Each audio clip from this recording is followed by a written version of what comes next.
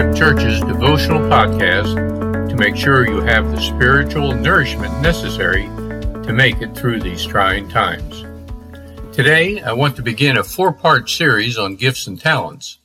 We will look first at what are true God-given talents. Next week, we'll take a look at discovering your particular talents, followed by putting your talents to use, and finally, sharing your talents with others. At each step along the way, we will see what Scripture says about talents and what it means for us. Let's begin with learning what Scripture says about talents from God. James 1:17 tells us, "Every good and perfect gift is from above, coming down from the Father of the heavenly lights, who does not change like shifting shadows." Right there is the assurance that we are dealing with what God has already given us. Yes, we can learn new talents, and we will talk more about that later on, but let's focus on those that we have and why we have them. 1 Corinthians 12:5 and 6 says, "There are different kinds of service, but the same Lord. There are different kinds of working, but in all of them and in everyone, it is the same God at work." This tells us that whatever my gift may be, it is part of God's plan, and that each person's gift is part of the bigger puzzle called God's creation. What might be some of these all-important gifts that God has so carefully placed in His people across generations, throughout centuries, among nations? Some are obvious, and some take more thought to understand their relevance. Well, let's start by making a list. It will not nearly cover all these gifts and talents that we've been mentioning, but it will get us thinking. There is service, prophecy, teaching, encouragement, exhortation, generosity, leadership, being merciful or gracious, organization, music, and compassion. As I mentioned, this is only a partial list. Your particular gift or talent may not be on this example, but it doesn't mean yours is less important or that yours is not from God. 1 Peter 4:10 and 11 says, "Each of you should use whatever gift you have received to serve others, as faithful stewards of God's grace in its various forms. If anyone speaks, they should do so as one who speaks the very words of God. If anyone serves, they should do so with the strength God provides, so that in all things God may be praised through Jesus Christ. To Him be the glory and the power forever and ever. Amen." So now you may have an idea that all of God's children have been given one or more gifts or talents.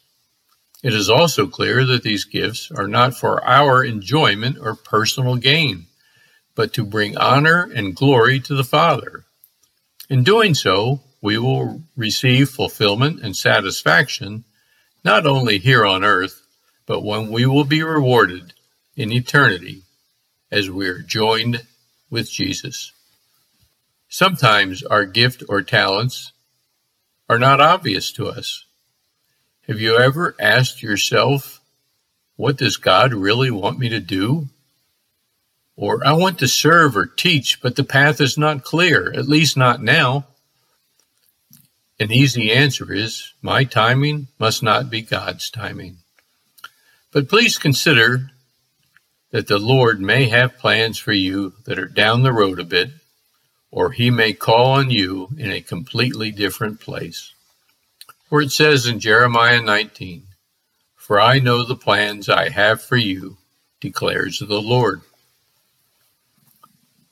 Well, how do I know if my talent is truly God-given? That's a great question, and it's hard to know without seeking a scriptural explanation. Proverbs 22, verse 29, says, Do you see someone skilled in their work? They will serve before kings. Yes, if your talent or skill is used to honor and glorify God, you will be serving the King of Kings. As mentioned earlier, we may not know what skills or aptitude that we've been given, but trust the Lord and seek His face in the Scriptures, and He will answer and make plain His plans for you. An interesting fact from the early Greek text is that the word translated gift, when talking about spiritual gifts, is charisma, which is derived from charis, meaning grace.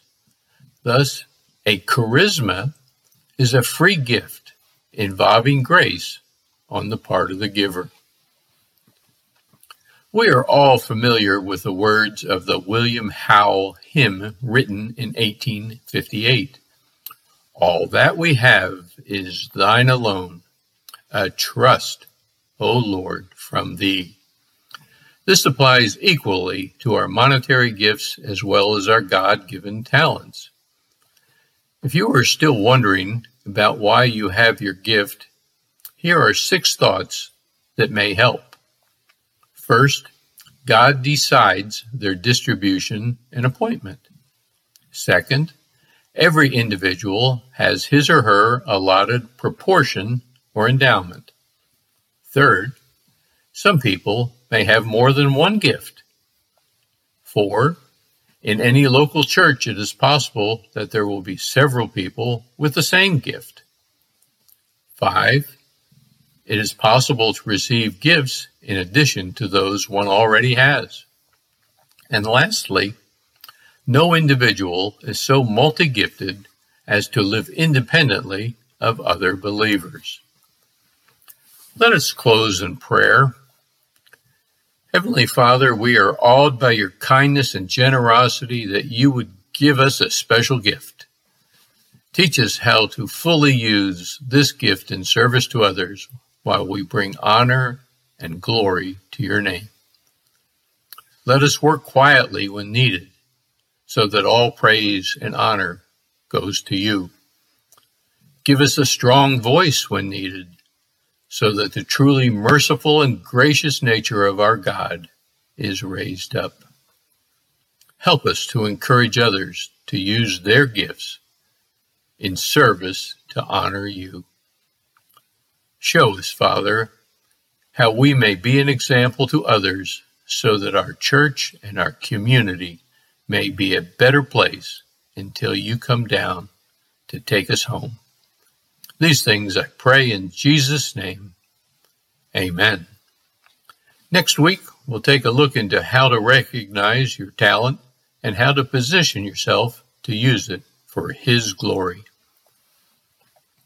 Join us here Monday through Friday for more devotions from the Bible Fellowship family, and on Sundays for our service streamed live at 9 or 11 a.m. at bfcsebring.com and on Facebook at BFC Family. Or join us in person at 9 a.m., 11 a.m., or at 6 p.m. Sunday evening. Have a blessed day.